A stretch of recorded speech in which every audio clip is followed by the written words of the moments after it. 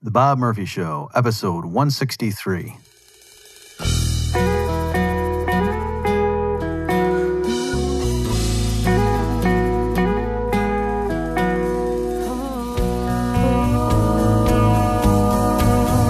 There's a tidal wave coming.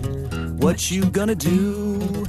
Get ready for another episode of The Bob Murphy Show, the podcast promoting free markets, free minds, and grateful souls. It's your source for commentary and interviews conducted by a Christian and economist. Now here's your host, Bob Murphy.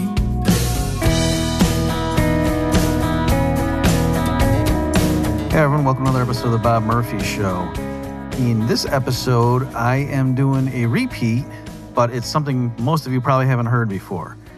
Mark Connolly, who is the host of the More Christ podcast out of Dublin, is interviewing me, and it's during the course of the interview I made the decision, so you know what, he's asking some really good stuff here, and I think I'm just going to rerun this as an episode of the Bob Murphy Show. So there's some theological things that we get into that I don't normally talk about, which might interest some of you, but it's even for those of you who are not interested in the religion stuff. I get into some issues with Mark here that I haven't, to my knowledge, talked about, certainly not in the podcast, and I don't think ever. So you might want to check it out.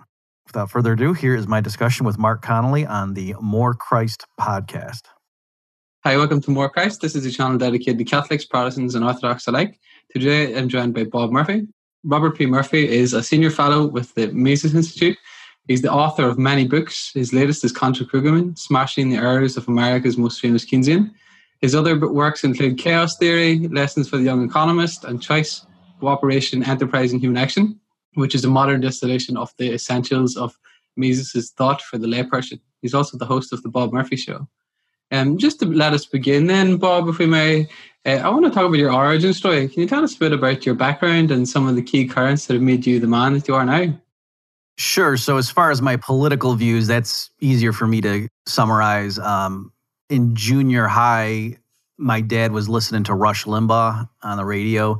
And so, you know, when he would drive me around and had it on, and so that was really, I want to say like seventh grade maybe, was the first time I had been exposed to the concept of just because the government legislates something or puts in place some policy with certain stated intentions, it doesn't mean that that's actually going to be what happens. And I realize that sounds funny that it took me to seventh grade to even be aware of that possibility, but that's what it was.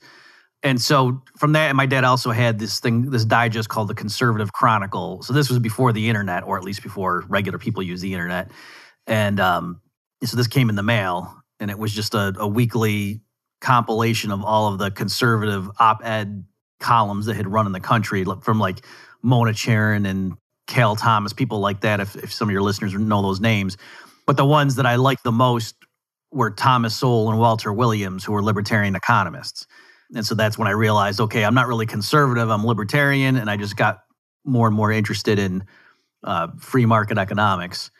And so then I went to, I just started reading more, and then it was the Austrian school that really fascinated me.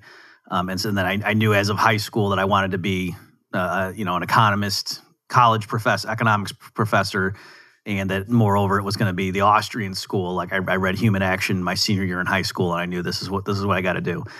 As far as my religious views, I was raised Catholic. I sort of fell out of that over time. The church that I went to, like, I don't think they were particularly doctrinaire. Like, I think even like some of the younger priests, who would get up there and, give homilies on Sunday may have thought of the devil as like a metaphor, like that. They never said that, but I'm just saying, I think that's probably the case. So I fell more into, like, I was real scientific, and I loved, like, Richard Feynman was my hero, and I was a man of science and rationality. I liked Thomas Paine, his The Age of Reason, that sort of thing. Mm-hmm. So I called myself a devout atheist by the time I was in undergrad. And then, though, I had an epiphany after some personal stuff going on in grad school, and I realized there was a God actually after all, and I explored things, and, I considered Hinduism and Buddhism, but to me, just like, no, Christianity still made the most sense. And at some point I eventually, accepted Jesus as my savior and that's where we are nowadays. Yeah, wonderful. Unfortunately, that description of the Catholic priest sounds all too familiar. And I don't know if you know the book. There's a great book about the kind of humanitarian religion of today by Mahoney, an American author. He's written about that and how, like, a lot of people, even the modern Pope and stuff, kind of fall into this more humanitarian religion. Kind of just dovetails of what you're saying. I'd love to ask you now specifically about anarcho-capitalism. So you mentioned the Austrian school and things like that. Well, for those that maybe aren't aware, what is anarcho-capitalism, and why do you think it's important for Christians to come to grips with this idea and this philosophy and way of life? Okay, sure. So I believe Murray Rothbard coined the term, and so it's obviously combining anarchist and capitalism into a, or anarchism and capitalism. And so the idea is it's the sort of libertarian free market mindset, except applied, anarcho-capitalist would argue, consistently, right? So there's a lot of people who call themselves libertarians, particularly in the United States context of their political culture, who they still believe, like, in the Constitution and the governments exist to protect life and liberty, to enforce the rule of law, that sort of thing. But if they move beyond that, then it's illegitimate. That sort of argument, like kind of like what Bastiat laid out in his booklet, The Law, if any of your listeners are familiar with that. So the anarcho-capitalists argue that, no, there's an inconsistency there, that, for one thing, if the state is allowed to exist and to have a monopoly on the legal system, where's that coming from? Okay, like, you wouldn't let the government have a monopoly on producing cars, and you could recognize that would be bad, that the cars would be of shoddy quality and higher prices than they need to be. So why do you want the government to provide police or courts? And so obviously the immediate reaction to that would be, well, because those are qualitatively different things, and you need to, so I know the arguments, and I'll let you guide this discussion. I don't know how much you want me to get into in terms of the back and forth, but as far as from a Christian perspective, why do I think that's important? I should clarify. So it's true, if somebody asks me, oh, are you an anarchist? And especially like if I'm at a libertarian convention, I will say yes, because I know what they mean. They mean, do you believe, that there should be no coercive state, period, or are you a minarchist? But I don't think of myself as an anarchist, because I actually have a king, right? It was Jesus. And so I don't volunteer that term. I describe myself as a voluntarist, or, someone who believes in nonviolent social mechanisms or something, things like that. But that so I don't use that term to volunteer to describe myself. But yes, that is the philosophy, and I still do think that's correct. So from a Christian perspective, I would just say, like, do you think that it's legitimate to use the threat of violence against people who have not themselves threatened anybody, and just about everybody, without even needing to think about it, would say, of course not. And I say, okay, so then what happens to taxation in that framework? Right? Because under taxation, there could be somebody who says, no, I don't want to give my money to this particular cause, and they're not a lawbreaker. It's not that the person robbed a bank or something. It's just they say, no, and it could be something serious too, like I don't want to fund abortion, or I don't believe with U.S. troops going in this particular war overseas, and I don't want my money funding that. And yet, under this premise of taxation, you can be punished for that. And so that's just one example. And like I said too, that alternate things, if someone wants to set up a rival, judicial system or whatever, that is not allowed right now in the current system. So I would say it from that point of view. And then also too, just, and we can get in, I don't know how much you want to get into this, but I think there is biblical support for that, God obviously famously in the Old Testament tells the children of Israel, you don't want a king like the other nations, you want to keep it where I'm, and he tells them what's going to happen if they go down that route. So I think there's plenty in there to show. And I guess the last thing I'll say, just to deal with one possible objection, this is not a rosy-eyed view, like, so, some Christians who believe in at least a night watchman or a limited government state would say, oh, because of human nature, man needs to be restrained. So anarcho-capitalism is not saying there's no laws or there's no law enforcement or even there's no military. It's just saying, why would you give this group of people over here a monopoly on that stuff? Mm-hmm. And so that's the idea. Yeah, marvelous. Thank you, Bob. And regarding the science, as it were, of economics, why is it important for Christians to be familiar with that? I guess you've already spoken to a bit of it so far. And I also wonder about, there's this theological notion that you see in some writers, economia, they use quite broadly. So Wendell Berry, I think, uses this, and the Russian Orthodox Father Sergius Bulgakov uses the term as well in one of his books. I was wondering, what's the place for the science of economy, of the economics as we know it now, and this broader notion of economy, and how are we as Christians to measure costs within that perspective, as it were? Okay, so just in terms of, why would Christians care about economics? I mean, there's a sense in which just any human discipline, like, oh, why should Christians care about chemistry, or why should they care about botany? Mm-hmm. And I would say, well, it's an area of human inquiry, and, it's the wonder and beauty of God's creation. And, so it's just interesting and fruitful to go look at how, the certain, quote, laws unfold in these different domains. And so when it comes to human affairs, I would say the proper study of economics, which would include what used to be called political economy, back, I guess, like in the 1700s, let's say, early 1800s maybe, discovering these regularities. And it's sort of inseparably linked with notions of political philosophy. So I want to be clear, economics is a science, but it's very strongly connected with political issues oftentimes. And so to understand, oh, wait, imposing a minimum wage law actually doesn't help poor people. It actually makes it harder for, someone with low skills to get a job in the first place, that sort of thing. Or the government coming in and regulating the banking sector, far from making things more stable, actually might cause the boom-bust cycle, if you believe in the Austrian theory of what causes that stuff.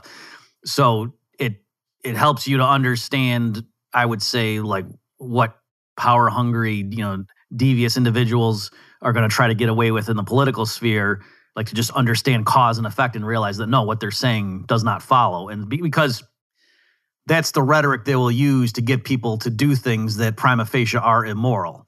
Like, oh, sure, in a perfect world, we would let business owners set whatever policies they want with regard to wage contracts with their employees, but there's too much poverty. So that's why we got to step in and, at gunpoint, basically tell people, no, you got to change your contracts. You have to have the minimum wage.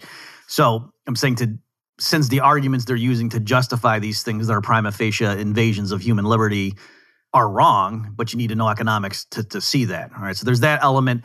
And just more generally, I would say the type of economics that I endorse really underscores the fact that when you leave people, when you don't interfere with them violently or with threats of coercion, the outcome is much better than when you do that. And even when it comes to things like, their greed and how the capitalist system harnesses that. So somebody who's really greedy in a capitalist system, he sits awake at night trying to figure out, how do I please my customers? Whereas in a different type of system, he might think, how do I get these 6 politicians to sign off, or get this military general to go along with my plan for takeover? Okay, but in a genuine, free market, the way even somebody who doesn't care per se about other people, who just is looking out for numero uno, is actually the system leads that person to sit around thinking, how do I make people happier, at least according to them? So to me, it's a great example of like how God works, famously with Joseph, that, saying to his brothers, what you intended for evil, God used for good. And likewise here, that I think there's social harmonies, and it just, studying economics, you can see how, oh, wait a minute, even though people are fallen, this system, if you don't introduce violence into it, actually takes what are vices and sort of harnesses them into virtues. Excellent. I think this comes across really well in your work too. And some of those writers that you mentioned, like Tom Sowell, they show that this is more compatible, arguably, with man's fallen nature rather than the unconstrained vision, as he calls it, which sort of claims the moral high ground. But then if we are to follow what our Lord said, to judge people by their fruits, then the fruits of some of these initiatives that you show, we'll talk about some of these later, like rent control even, which are argued on moral grounds, actually are more harmful in the long term for people. And I think Christians should know for that reason as well, if that makes sense. So I'm glad. Yeah, and also too, I mean, just to underscore the point, so as a Christian, like, you have a duty to help the poor, for example, But that's not the same thing as voting for politicians who are going to raise taxes on rich people to increase funding, for welfare payments. Like, it means, no, you should, if you want to do that, then out of your means, go ahead and give to a soup kitchen or, whatever philanthropic organization you want. But you're not following the Sermon on the Mount by telling people with guns to go take money from somebody else to hand it out to people. That's not generosity, to have other people give their money against their will to somebody. Excellent. Yeah. Ivan Illich talks about this too, about the corruption of the best things turn out the worst. So whenever a charity is, they do try to be charitable through these administrative structures. They actually create the worst evils, and then you have all these bureaucracies where people are getting overpaid and the charity's not, the money or anything, and resources are not going to the people. And I think Christians need to take that into account too, just in line with what you say. Just moving on then, but I want to talk to you about your own story a bit more, Bob. Are there any persons who've been especially inspirational or influential from your life that you care to tell us about? Sure. I mean, I guess it's somewhat embarrassing to think like this, but yeah, there was a science teacher. I think he was my 7th and 8th grade one, and he really, like, I would go to this side and we would talk about like Einstein's relativity and things like that and quantum physics. So that was, a good influence early on, like, to just kindle my interest, like to read stuff that was outside just whatever we were learning in class, and to go get books, from the bookstore on that kind of stuff. So I still remember, that guy. Not, of course, that I ever knew him personally, but again, Richard Feynman, the physicist, really inspired me, just because he just was such an interesting guy, and he was very intellectually curious, and just his approach to everything just fascinated me. He was in his dorm room one time and he saw some ants like getting, like there was some syrup or something he'd spilled on the windowsill, and he saw like there was a line of ants going back and forth, and so he just started doing experiments to see, like, taking pieces of paper and letting the ant crawl on it and then moving the ant far away in the room and putting it down to see, does the ant know how to get back? The little things like that, like just doing experiments to try to figure out how does the world work. And I just, thought that was great. And also he was so irreverent that when he was working on the Los Alamos project, which, shouldn't have been doing, but in later he did regret it. But he figured out a way that if they left their safes ajar, he could go in and read, by just pretending he was absentmindedly fiddling with the combination. Like, he realized the way the gears lined up with if the door were open, you could quickly go in and read off the combination. And so then, that's a pretty huge security flaw. And then he went into the top general on the base or whatever and said, yeah, I know how to crack this safe. And the guy said, what? And he closed it and locked it and said, I'm going to sit here and you're not going to do it. And so Feynman actually just knew the guy's combination already, but he was acting like he was breaking it, cracking it cold. And so then he opened it, and the general, of course, the guy might not have been a general. I don't remember what he was, and the guy was astonished. And so, and Feynman, told him what the trick was, and said, actually, I didn't just crack it cold earlier, in the week I had read off your comment. I knew it all along. And so, you should. And so the military solution, when this was brought to their attention, was to send them. They didn't change the safe, so the company they used, they sent out a memo to all the people saying, if Dr. Feynman has visited you within the last year, change the combination on your lock. That was the way they dealt with that security flaw. So anyway, that just, that kind of thing. You can see how that inspired my present worldview. Murray Rothbard was the biggest person in terms of my political philosophy and economics, and just, me trying to write, like saying, oh, that's how I want to, that's what I want to be when I grow up, in the sense that he was so clear. It's not that I agree with everything he said, of course, but there was no doubt in your mind what Rothbard's argument was. He laid it out nice and clear, and so you knew whether you thought he hit the essential things or if he had a non sequitur, or if he was leaving something important out. So that, he was clearly the biggest influence in terms of that. Mises, in terms of my view on the world, his book Human Action. So it wasn't just an economics book, but Mises would get into stuff like, why did the Roman Empire fall? Well, because of the barbarian invasions. Okay, but they had been beating back the barbarians for centuries. Why did that stop happening? Oh, it was because of the price controls, and the people left the cities and whatever, and they welcomed them. So just going in and using economics to try to explain things, like, it was just, I'd never seen anything like that before. It was interesting. And then as far as on the religious side, so a huge one was this one pastor that I found back when I, came back to the faith, and I bounced around a little bit and then ended up in his church, and he was just really on fire. And he was an immigrant, and so he had this awesome accent, and he would pray and be like, "Oh, Heavenly Father, you are the Alpha and the Omega." Oh, he was full of fire, and I was like, "Whoa, yeah, that's like when I was younger, I would go to church and be waiting for it to be over so we could go home and watch football or something. Whereas with this thing, when I was going to this church, like I had to drive like an hour and 15 minutes just to get to it. I would go early to set up the chairs because they were poor, and so they were like using a gym or something that somebody was letting them use. So we had to set the chairs up, have the service, then break it all down, and church would be like a 6-hour affair every Sunday, and I couldn't wait for it. So that was a big thing as well. I guess one more name I'll just throw out is R.C. Sproul. I don't necessarily endorse everything he says theologically, but just his style and his approach, like I really liked, how he was very, trained in philosophy and so just showing it's not that you can know secular things and then that just helps you better understand what the Bible is saying. It's not that there's this dichotomy, but of course, the ways of the world lacking the gospel, are flawed. Marvelous. Thank you for that, Bob. I want to move on to your recent book then, Contra Krugman, Smashing the Errors of America's Most Famous Keynesian. So you did this over a number of years with Tom Woods. I was wondering what motivated you to tackle the ideas of Krugman particularly and so comprehensively, and especially that kind of Keynesian economics.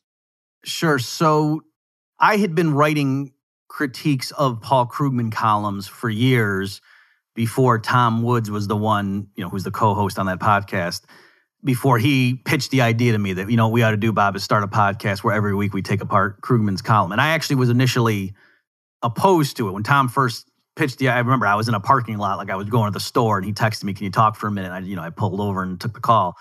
And I remember when he first proposed it, I was thinking, no, I don't want to do that because we'll be pigeonholed. Like we won't be our own people. We'll just be the people, the guys that hate Krugman, that kind of thing. And we'll be letting him set the agenda. But the more he talked about it, he convinced me, like, do you know how many people would love this thing? And I realized, yes, look at this joy we're going to bring to people. And this will be a popular podcast. Yeah, let's do it. So that's partly what happened there. But the reason, where he got the idea and why he thought I would be the perfect guy to be the co-host was because I had already established that I was an expert on the thought of Paul Krugman. In other words, like he would say something, and I would say, "Oh, that's funny. Krugman argues this in this column because 3 years ago he said this." Like I just for whatever reason. So if the question is why is it that I sort of honed in on Paul Krugman and would tackle his columns and became sort of like a cottage industry expert on the guy, I think it's because. So for one thing, he won the Nobel Prize at one point. I think I had been writing about his stuff before then, but certainly that helped. That to say, he's someone that we got to grapple with, and also he's not stupid, and that's the thing. A lot of critics of Krugman are like, "Oh my gosh, Bob, this guy's such an idiot," and no, he's not. If he were an idiot, I wouldn't have bothered critiquing his columns, and Tom and I wouldn't have had a podcast devoted to him. He's actually very intelligent and clever, and that's I think partly why he believes such absurd things. Right, because he's, in other words, like the fact that what he's saying so much goes in the face of common sense doesn't faze Krugman because he thinks he's so smart that no, common sense is wrong. If most people when they hear my idea think I'm a nut job, that's just because that shows how brilliant I am. Like that's what he thinks. Whereas somebody who is not so gifted academically might be more humble and realize, wait a minute, if what I'm saying flies in the face of common sense, maybe I made a mistake somewhere in my reasoning. There's a thing like that in a Stephen King novel I think it was Firestarter, where the dad of the girl who can start fires, his like power, he can like give the power of suggestion to people. Like I think they call it a push or a nudge or something in the book. I forget. And it says that he can do that better with more educated people. Like he can manipulate their minds better. And at first I thought, well, no, that doesn't make sense. You'd think smarter people would have more willpower, but I think it was trying to show. No, because people who are more educated, they're used to believing crazy things, you know what I mean, or counterintuitive things. And so this guy can implant an idea, and as long as he convinces you that, no, there's a rationale for this, you would go do something that like was against your, upbringing or whatever. So anyway, that's just my off tangent on that. And also Krugman actually is a very clear writer. And so he's kind of like Rothbard, except, coming from the other perspective, that there's no doubt about what Krugman's position is and why he says this is, the case. You don't have to sit there and say, what does he mean by that? You know exactly what he means. Like when he does, it comes up with really exaggerated examples, like the case for stimulus. Oh, if we were worried that there was a fake, if there was an alien, if we thought there were an alien invasion, even if, but there really wasn't one, then governments would spend money, building up our military or whatever, and that would get us out of the Great Recession. And then, oh, wait a minute, good. There's actually no aliens, and we can push the weapons into the ocean, and we'd still be richer than if we didn't have that erroneous belief in an alien invasion. So stuff like that, where he leaves no doubt about what his position is by coming up with real exaggerated examples. So that's why he's a good foil. Excellent. And more broadly then, what is Keynesian economics and what are some of its biggest failings then? Sure. So the term Keynesian goes back to John Maynard Keynes. So his famous work was 1936, The General Theory. And so what he was doing there was, why he called it the general theory, is he was saying, the classical economists, like the free market people, it's not that they're wrong. It's just the stuff they talk about, Keynes argued, was only applicable to a special case when the economy was at full employment. And so he kind of put a box around them. He said, what I'm offering is a more general theory that works for all economies, whether they're at full employment or not. And so he was saying that's why these so-called classical remedies because he came out in the midst of the Great Depression in the 1930s, he was arguing, conventional economics is lacking here. You need my more general theory to understand. So the basic Keynesian diagnosis when an economy is in a recession is that there's inadequate demand, that businesses and consumers aren't spending enough, whether on investment or consumption. And so normally what would happen in that scenario is interest rates would fall, that would prompt more spending, and then that would restore employment to its normal or to its full level. But if you're in what's called a liquidity trap, then interest rates fall and they hit 0%, and yet you're still not at full employment, and then the economy just gets stuck, left to its own devices. It can't get out of that hole. And that's why the Keynesians argue there's a role for the government to then step in and run budget deficits to, fix that gap in total spending. So that's the basic idea. And some of its flaws, I'll list, I guess, just two. So from a theoretical level, I think the problem is the Keynesians don't spend much time on wondering why is it that we're in this rut in the first place? Like, why is it that aggregate demand all of a sudden collapsed? They just sort of take it as like, no, it just is. And then what do? We got to get out of this. And then later, once we fix the employment problem, we can worry about long-term issues. But for right now, this is triage. We got to do something. The patient's really sick. So the reason that's relevant is if the Austrians are correct in what causes the business cycles, the Austrians say the business cycle is caused by there's an artificial, unsustainable boom period first, driven by monetary inflation that leads to interest rates being artificially low and giving the wrong signals to entrepreneurs. And then because of that, a bust is inevitable, that like there's malinvestments being made during the boom period. So that can't continue physically. There's just not enough resources for all these projects to get over the finish line. So there has to be a crash. And the question is just when. And so if that's true, then the Keynesian remedy is just going to set up that cycle again. Right. So that's one reason why I would say the Keynesians are wrong, is if you understand the Austrian theory, you realize the Keynesians come on the scene in the fallout and the carnage from their previous policy. And then they look around and say, wow, the market's screwed up again. Well, let's go ahead and pump in more money from the central bank and have the central government run bigger budget deficits. And that's the exact wrong thing to do if the Austrians happen to be right. So there's that element. And then just empirically, I'm not going to be able to do it to you right now off the top of my head, but just the numbers don't work. Like for what the Keynesians will tell you as to why things were so awful in the early 30s, they should have been even worse in 1920 and 21. Like prices fell faster in a 12-month period from 2021 than any 12-month period in the 30s. The central bank, the Fed in the United States, raised interest rates to record high levels in 20 and 21, whereas during the 30s, they cut them to record low levels. The federal government slashed spending in 2021 because it was the end of World War I, so they were pulling down the military. But so for all the reasons Keynesians say the 1930s were a decade of depression, the 1920s should have been awful, but yet you don't see that. And so I think it just shows that the Keynesian story of how liable to getting stuck in a rut the market is just demonstrably wrong, and that there's something else was going on in the 30s. I guess the last thing I'll say is you would expect from the Keynesian story that Herbert Hoover, the U.S. president from 28 to 32, who was at the helm when there was the stock market crash and in the early years of the Great Depression, and then famously lost his campaign to FDR. You would think from the Keynesian rhetoric that Herbert Hoover was this small government man who slashed spending, and that's misleading. The actual record you look at, they increased spending initially, and Hoover went around and told the labor unions, don't cut wage rates. And so that's what caused the Great Depression to get so bad.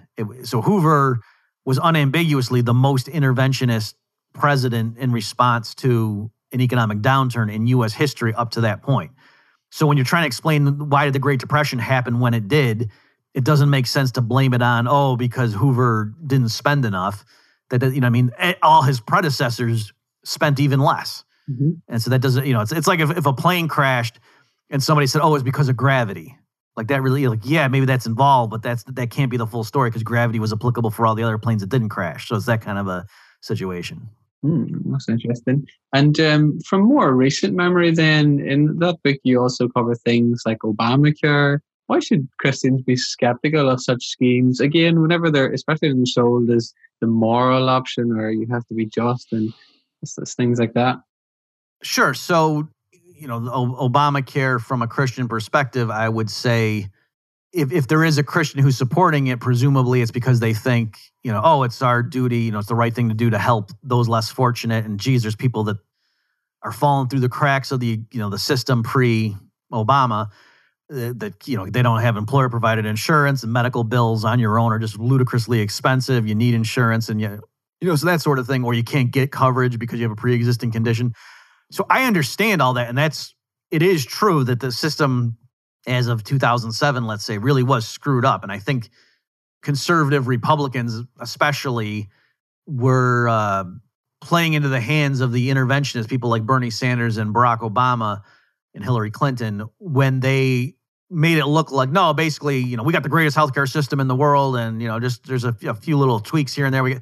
No, the system really was screwed up, and the way hospitals bill and things like it's nutty. Like when my wife was pregnant, I tried calling around to just get a sense of, okay, if, how much is this going to be, for a regular without contingencies and things, just normal delivery, what's the bill going to be? And, they couldn't tell you. All right. And it's like on principle, so it's like, and I read some article about some lady, some journalist who tried to do that, and she called around to 8 different places, and like one place gave her a quote and the other 7 wouldn't even give her a number. And even the place that gave her a quote said, now this is not, we're not guaranteeing this. It depends what happened. So the point being, like, imagine if the car market worked like that. Like, what if you had to buy a car and after the deal was done and it was your car, then the dealership told you how much you owed them? Like, don't you think car prices might rise in that kind of environment? And that would be kind of nutty. So that's what the U.S. healthcare system was like, as of 2007. And it still is like that. So there's clearly something wrong, but I would say the way to fix it is not by introducing more coercion. The problem is there's too much government involvement right now in healthcare. And so, yes, it's imperative to help the disadvantaged, especially like the sick and the poor, but you need to know how to help them, right? If you're just dabbling, if you're making the problem worse and moreover doing it in ways that are clearly prima facie immoral, that's certainly not a good thing to do. And what I mean by the prima facie immoral is, among other things, the Affordable Care Act said you have to get health insurance coverage or else the IRS is going to fine you.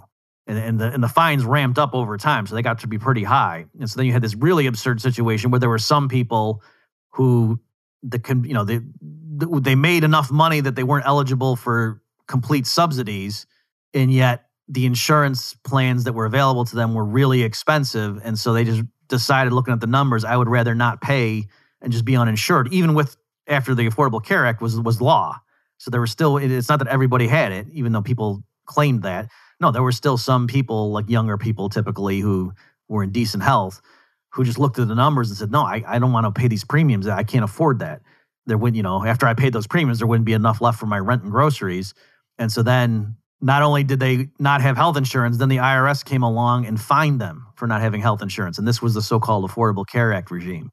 Yeah. And I think another one like that, which might take people in, but is actually immoral in the way it's handled, is to do with climate change and the kind of hysteria. You've done some really great stuff about this. I watched about your critiques of the supposed Green New Deal and things like that. What role does climate change play in the kind of statist agenda, as it were, and how might Austrian economics approach what many people consider now like an existential crisis and get very panicky about it and want to do something to help, but are kind of maybe misled?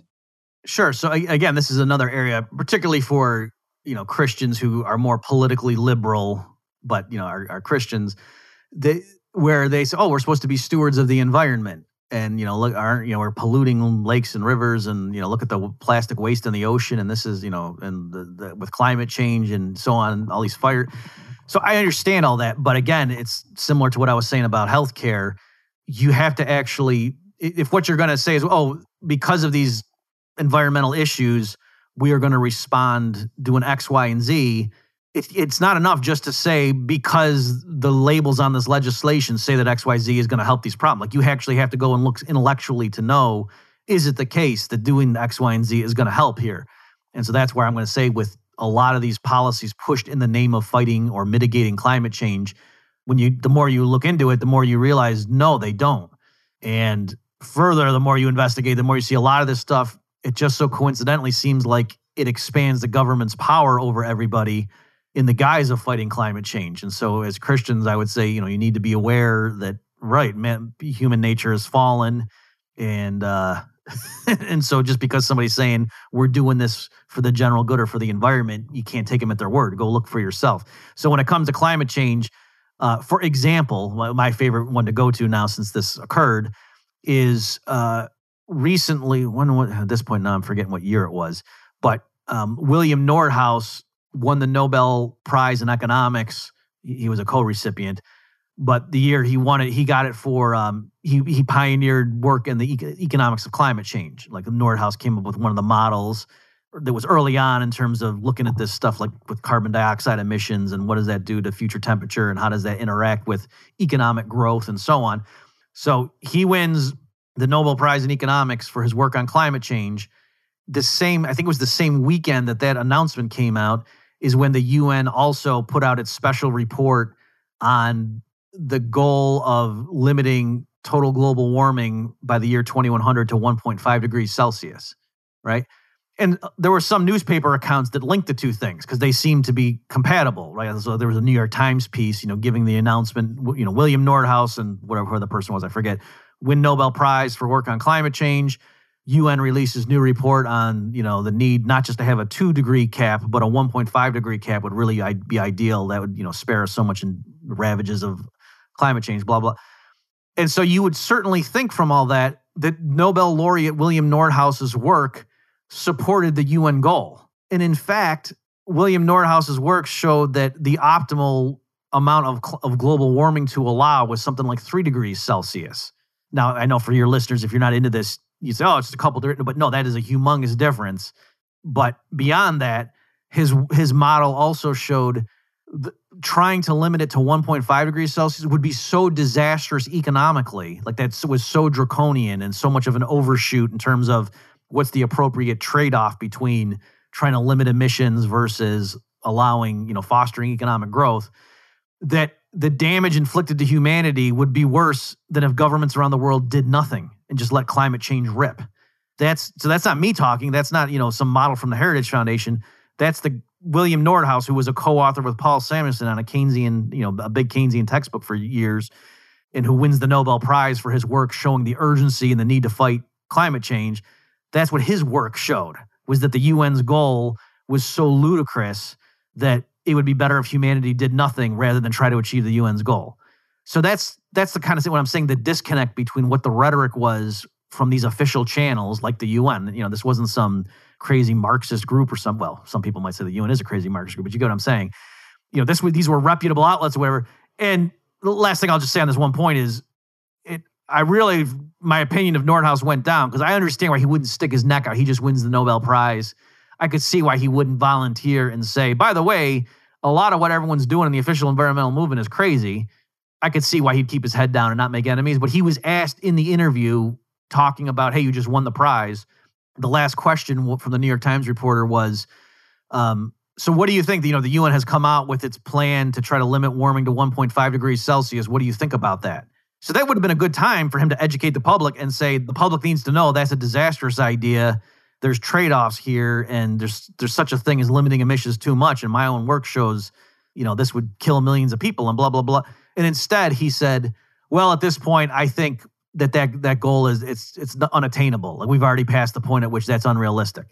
He didn't say it was a bad goal. He just said, yeah, the barns, the horses out of the barn kind of thing. So I was really like, I thought typified the relationship between modern academia and political movements. And so I'm sure the way he justifies it in his own view is, I'm raising awareness. I know politically with all the opposition to these things, in reality, we're not going to put in place any mechanism that's going to remotely come close to the UN's goal.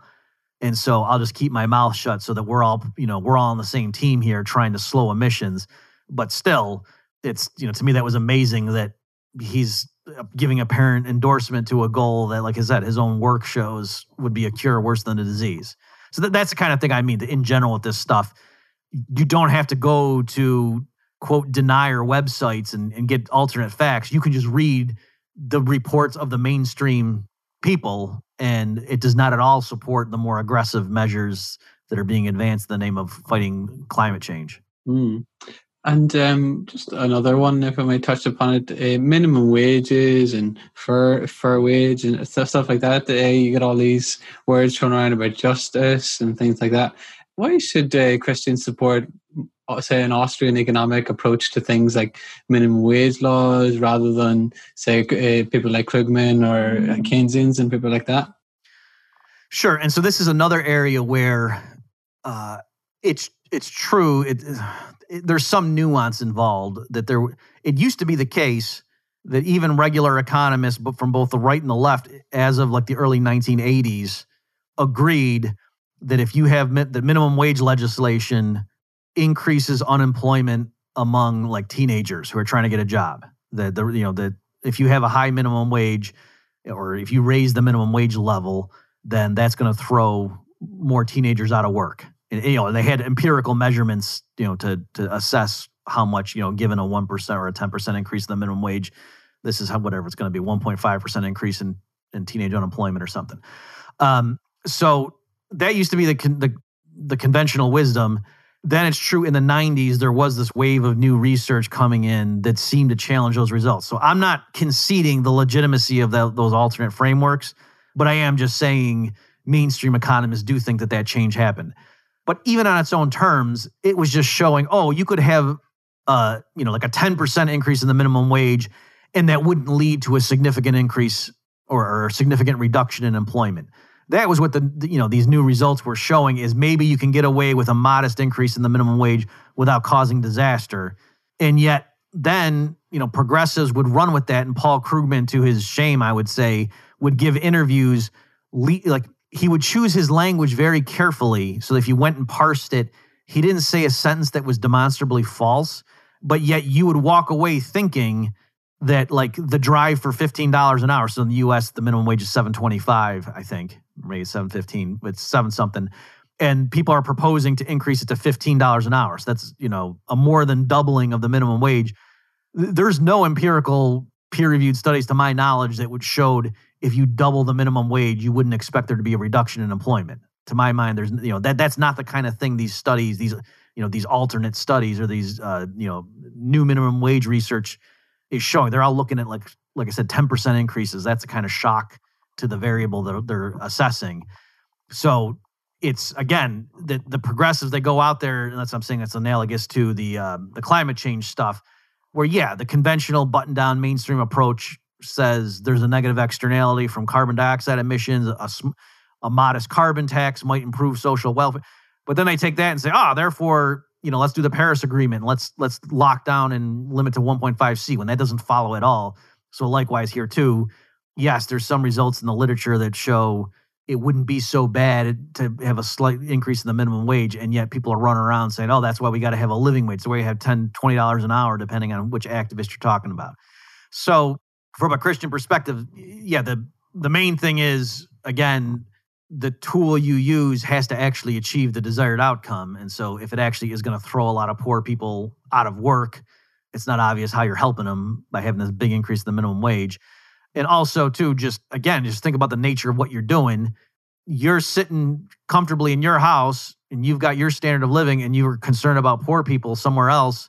And the way you're going to help them is say, hey, the people who right now are employing them, you better pay them more money out of your pocket or else we're going to fine you. That's why I feel good now. I went and did a good thing. And it's not clear, you're not sacrificing anything to help them. You're just threatening. So it's sort of like the one group of people in the world who are actually doing something for these people by giving them a job, they're the ones now being punished to do more, whereas everybody else who's voting for that, they're not lifting a finger to do anything to help these poor people. So I'm just trying to analyze and say, you don't actually have the moral high ground by just going and voting for a higher minimum wage. That number one, at best, you're forcing other people to help the poor when you're still not doing anything yourself. And number two, arguably, depending on how you fall down on that literature and what the results are, you're actually making it worse off for them. Thank you for that. That's most clarifying. Again, I think it touches upon the idea of Christ saying, by their fruits you shall know them. So our modern kind of activism that's just sitting around, kind of virtue signaling and stuff like that, whereas you're saying, kind of in line with your scientific approach and everything that you've learned, is to actually look at the data. But I think there's always this like tension, because it's like there's a mythic quality to what these people are talking about. Like say someone like Alexandria Ocasio-Cortez, and she's talking about the Green New Deal. It's framed within this whole mythic framework, isn't it? And as Sowell talks about, that unconstrained vision. So that people won't listen to a careful argument and so on. Does that make sense? Right, yeah. Certainly in U.S. politics, and I'm sure it's like this, around the world, that it tends to be very emotional. And so, it's cast as, the reason you should be for the Green New Deal is because you want to save the environment, right? Isn't the environment a good thing? And, it's like, environment versus business. Or like you say, with raising the minimum wage, it's typically cast as just, do you want to help poor workers, or do you want to just boost corporate profits? Not seeing, well, no, actually, if you, by the way, just in case some of your listeners have never heard the argument spelled out. So the problem with the minimum wage is, the reason it doesn't necessarily work is it's not saying you have to give people a job. It's just saying if you do give them a job, you have to pay them at least this much per hour. So let's say there's a worker right now who only generates $10 an hour worth of output for his employer. So he gains, when the minimum wage is $7.15 or whatever it is, that person can easily get a job, and the employer pays them, let's say, $9.50 an hour. Now, if we raise the minimum wage to $12 an hour, why is the employer going to keep that? Why would you keep someone on the payroll paying $12 an hour when the person's only generating $10 an hour worth of output for you?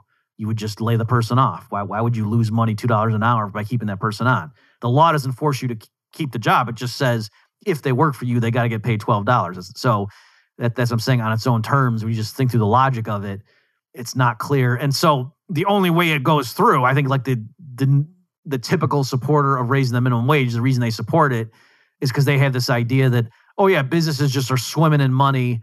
They can afford to give more because they're the fat cat. And I want to say, even if that's true, Jeff Bezos could afford to give much more, give higher pay to his employees, but raising the minimum wage doesn't force him to do that, right? He still has the freedom to just lay them off if they're not generating, the thing. So that's what I'm saying, is even on its own terms, it's not clear how that's supposed to help those people. And so then, they're not going to get, to the extent then that they don't get their foot in the door. And that's the thing too.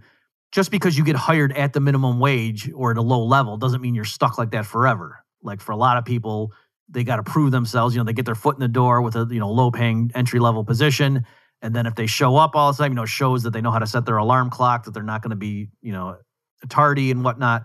Then okay, they can get a promotion and get a raise, and that's how you get your foot in the door. Whereas if there's a high minimum wage, there's a lot of employers that wouldn't take the chance on some new applicant who on paper, maybe doesn't have a high school degree and hasn't had a job before.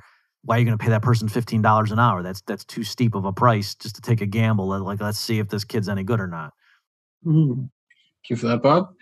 So I think in line with that, it's very important that you have introduced people, like including Christians, to certain Austrian economics and Mises and people like that, and you've made his work more easily digestible. So Human Action is quite a huge tome, quite complex, whereas you've managed to kind of translate it for the rest of us with Choice, Cooperation, Enterprise, and Human Action.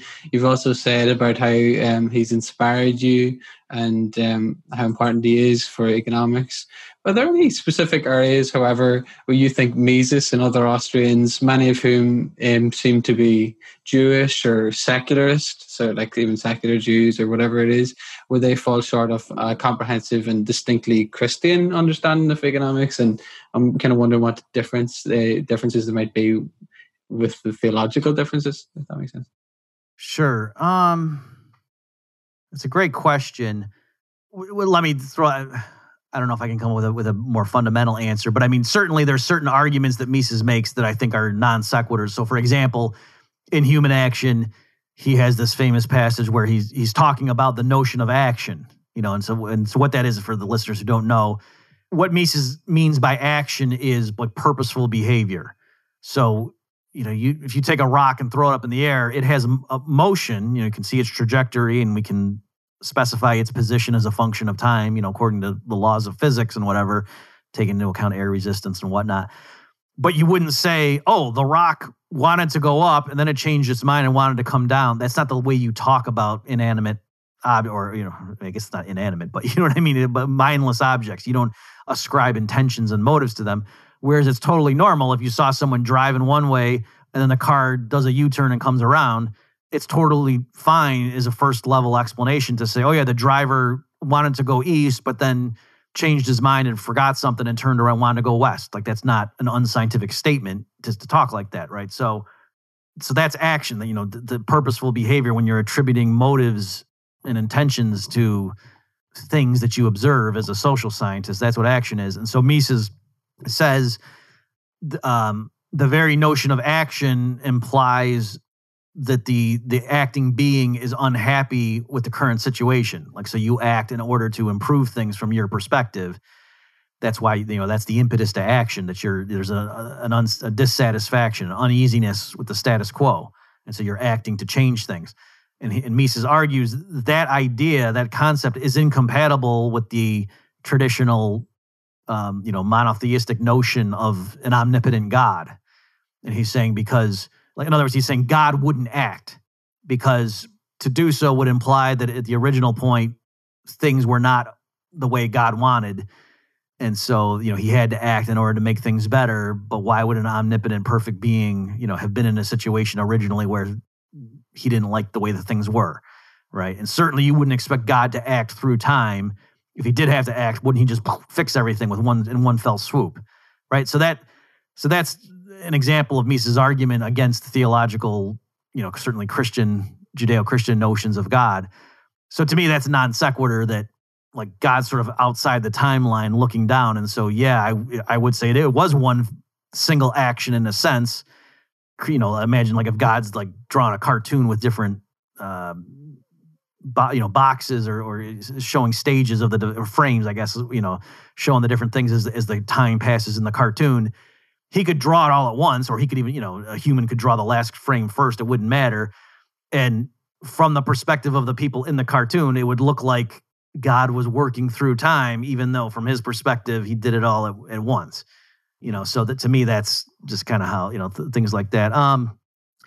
I guess a different one, Rothbard, in terms of his political philosophy, was pro-choice, arguing that, the woman's body is her property. And even if we want to argue that a fetus inside her is a human life. Rothbard said that's not the essential thing. The issue isn't when does life start. He said the issue is, sovereignty over your body. And, if you don't want this other person connected to you and drawn your bloodstream and blah, blah, blah, then you have the right to sever that connection. And that's unfortunate if that kills the fetus, but hey, so that's the kind of thing where I do think that's leaving something out. And, that from a Christian perspective, I don't endorse that line of reasoning, even though I understand why Rothbard's arguing that, but I just don't think that's correct. So I guess those are two examples. I'm trying to think. I guess I'll do it. The one thing I have noticed is in conventional economics, there is this idea that consumption is the end all be all, and work is merely an onerous means to an end, and so that it would be bliss if we didn't have to work and just could consume. And so there's a sense in which that is like. Well, no, I was going to say that I used to think that was like the Garden of Eden, but then I went to this conference on that was combining like a biblical worldview with economics, and they pointed out that no, God gave chores to Adam.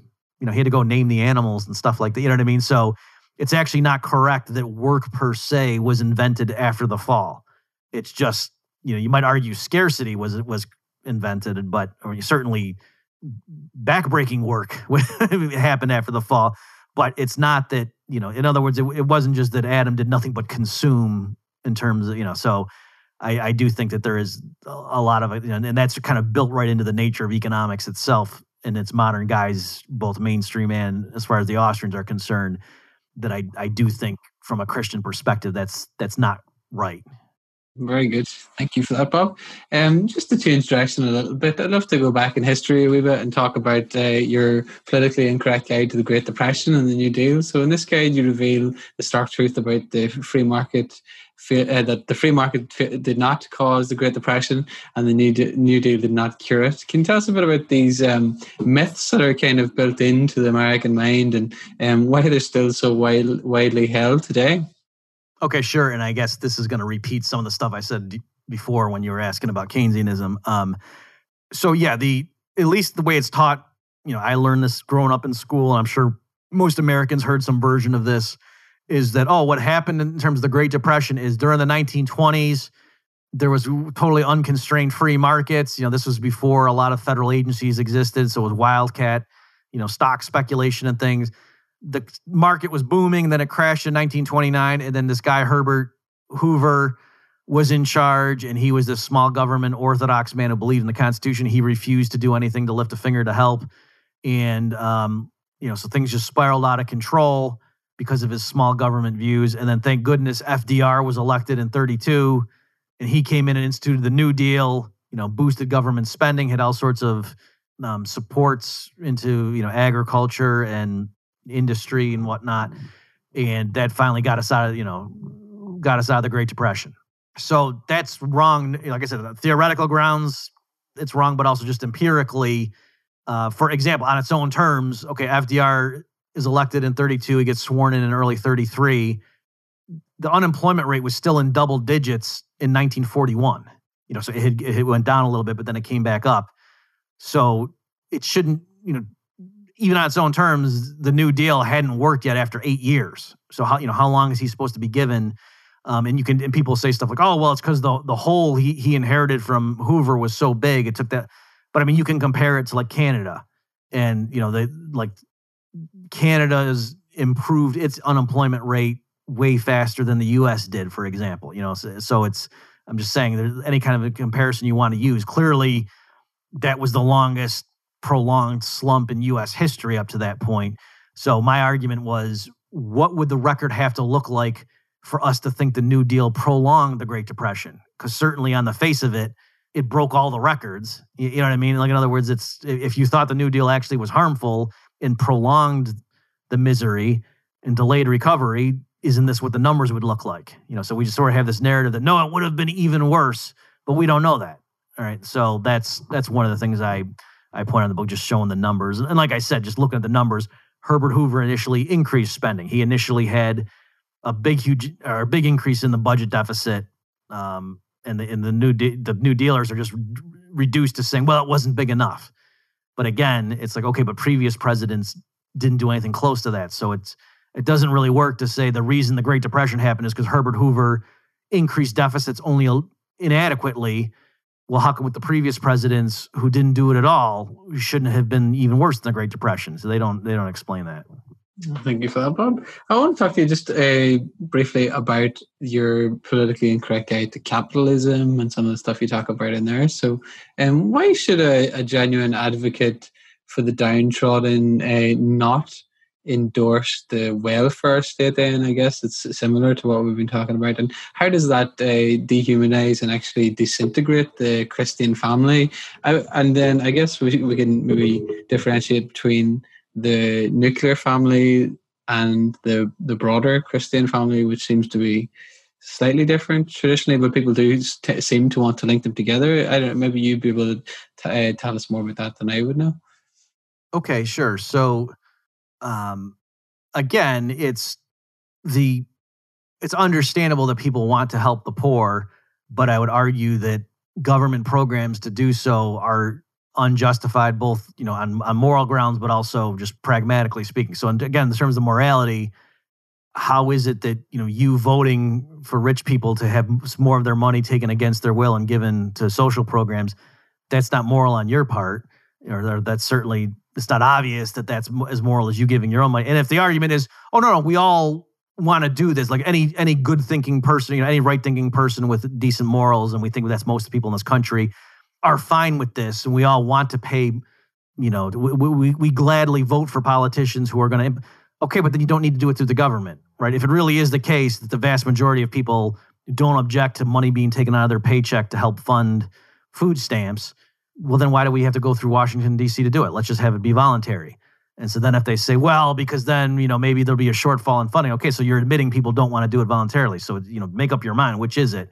But if you really do think it's not coercion to run it through the government, then run it through a private charity, and you quickly see, call your bluff. And then beyond that, like you say, you're alluding to, in practice, the way this is administered, so I think it's much better if charitable assistance is rendered via like the church, for example, to people that are local and on the scene, because if it's somebody's loses his job or whatever, he has a health issue, and he goes to the church and says, hey, my family's hungry, I lost my job.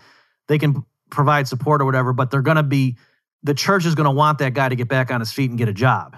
Whereas government agencies that, have case loads and things, their budget is tied to how many people receive the assistance. And so it's the actual incentives built into those things, like the people running government aid offices, strictly speaking, they benefit from not solving the problem. So I'm not saying somebody who happens to be a social worker working for the government, I'm not saying they're Machiavellian and, behind the scenes trying to sabotage their clients, but I'm just saying in terms of the institutional framework that, that's the agencies grow only if the perceived need for them gets worse. And so that's a problem with that. Another example is just in practice, at least historically, the way, so if you were in the U.S.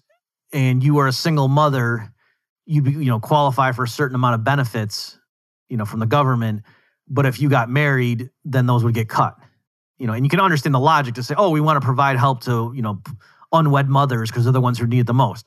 But if you just think through the logic of that, that's crazy. So like you're actually actively discouraging women from getting married who are going to have kids, right? And other people would argue that led, having that fallback to know, oh, if I get pregnant, I can still have the baby and it's fine. I don't need to marry the father because I can just apply and get a bigger check, with food stamps and blah, blah, WIC and all those programs that are involved.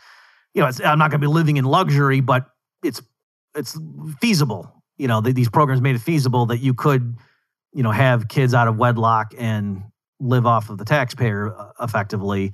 And so the question is that really, are you doing a favor for them in the long run by giving them that option? Probably not. And that certainly is part of what goes on with the story and the statistics in terms of the breakdown. I don't know the demographics in other countries, but yeah, in the U.S., the statistics are pretty alarming about the percentage of children born to families like that don't have two parents, that just explodes over time. And it, I think, goes hand in hand with the creation of the federal welfare state. And just on that point of the nuclear family, this is something that I'm just getting more interested in now. So is it fair to say that the so-called nuclear family is more in line with some of those things that are actually mistakes in how we view the economy from a Christian perspective? So say that we're just consumers and so on, that something similar is happening with the more recent construct, if you want to call it that, of the nuclear family versus a more kind of rich notion of the Christian family and marriage and so on. We have the extended family members, different generations living together, whereas that doesn't seem to have been the case in recent history. It does seem to have been the case in more traditional Christian societies. Maybe you can help us just draw some distinctions there. I don't know. Sure. So that's probably another example of how the assumption of providing for the indigent and the sick and the elderly by the federal government, and I guess to a lesser extent the state governments, why that could have had a harmful effect. So I think, again, I only unfortunately can really speak to the U.S., but yeah, certainly in the U.S. context, in the 60s, they have Medicare come in, and so now the federal government pays the health care expenses for the elderly, regardless of income level, just period. Everybody gets their health coverage now from the federal government once they hit 65. And so it becomes more feasible, for grandma and grandpa to live on their own, because they're getting checks in Social Security and whatnot. So I think that helped get us to this idea in U.S. culture where it does seem like, oh yeah, the people in the household are just the mother, father, and the kids. Grandma and grandpa don't live with you. They live somewhere else. And certainly your aunt and uncle don't live with you unless there's some weird situation. So, partly it could just be rising living standards and people wanting to have more room to themselves. But yeah, I do think that, what traditionally would have been, an extended family living together because, oh yeah, it's, they come in and when grandma and grandpa can't take care of themselves, they come back in, I think that gets reduced when, we'll just ship them off to, some facility somewhere. And especially if the government's picking up the tab. So I'm not sure if I'm answering your question, but I do think that there's that element, and certainly in American society. I mean, I actually don't know because this is the world I grew up in, but I imagine there is something that's lost that, younger kids, for example, not benefiting from the wisdom of their, only seeing their grandparents occasionally instead of like having them right there, I'm sure is not helpful for their moral upbringing. Thanks for that, Bob.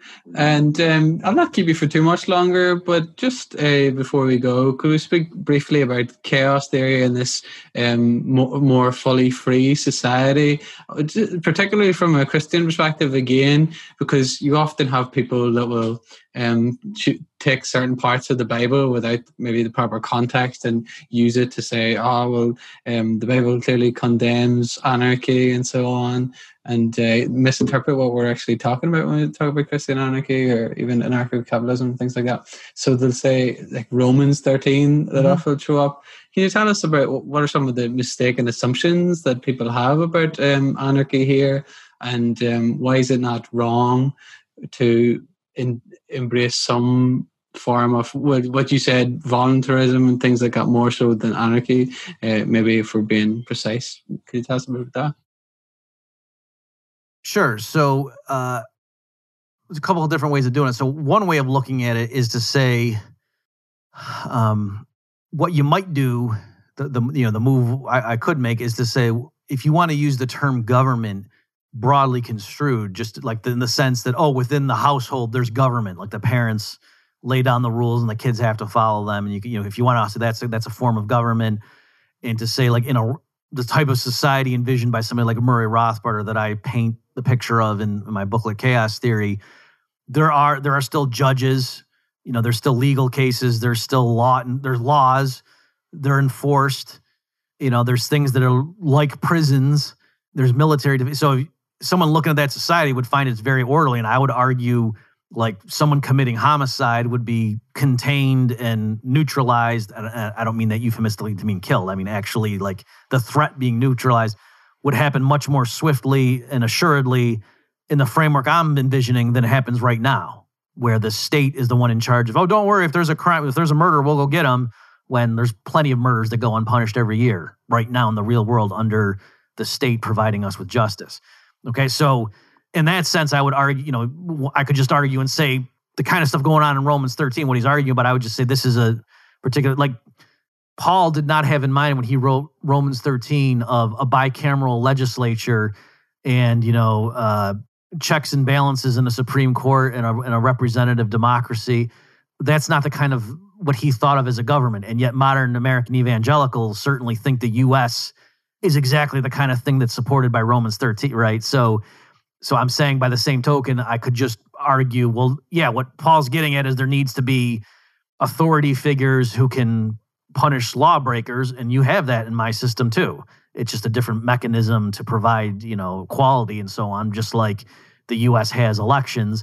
Like, imagine if you told Paul that women get to vote in our system. He would probably, what, are you out of your mind? Right? And so that doesn't necessarily mean that the U.S. system is unbiblical, right? Another thing too with Romans 13 is a lot of American evangelicals who point to Romans 13 to say, these notions of anarcho-capitalism are crazy because God, picked the rulers and they're there, serving God's will. And they had no problem supporting U.S. troops to overthrow Saddam Hussein.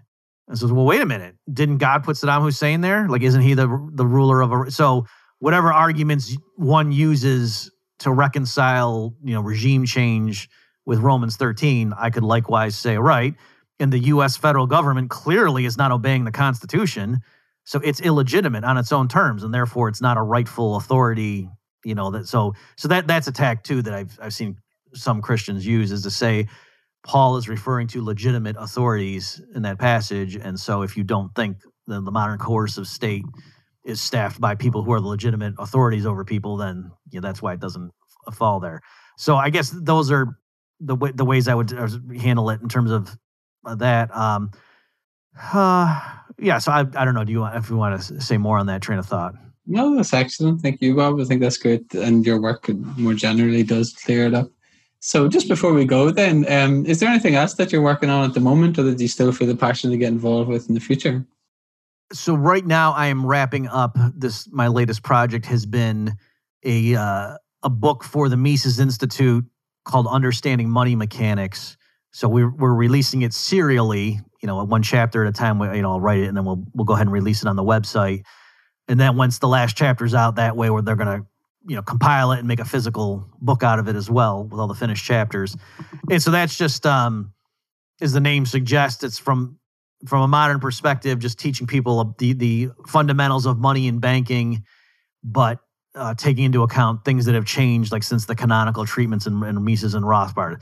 So just for one example, the way in the old books that banks expand credit and the money supply, some critics have said that's actually not how it works in the real world, that those textbook stories get it backwards, that in reality, banks go and make loans, then go find the reserves to fund it, whereas the traditional story has the central bank injects reserves and then banks go lend it out. So one of the chapters in this new book that I have coming out from the Mises Institute looks at that and tries to assess, is this a valid critique or not? And it kind of gives the nuanced take on that. So the answer is, to not leave you guys in suspense, it depends what you're holding constant. So yes, if the central bank wants to keep a certain interest rate as its target, if commercial banks go and make more loans, they need more reserves, that pushes up that target rate. And so the Fed wants to keep it down, it's got to inject more reserves. So that's true. But on the other hand, if the Fed doesn't inject more reserves and is happy to let the interest rate go up, then the banking system can't create reserves on its own. So then the older textbook story, goes through perfectly. Yeah, brilliant. Thank you very much for joining me today. It's been a pleasure to talk to you, Bob, and I'll link all of your works and your website and your podcast and everything in the description. Okay, thanks for having me. You've just experienced another episode of The Bob Murphy Show, the podcast promoting free markets, free minds, and grateful souls. For more information and to subscribe to this podcast, visit bobmurphyshow.com.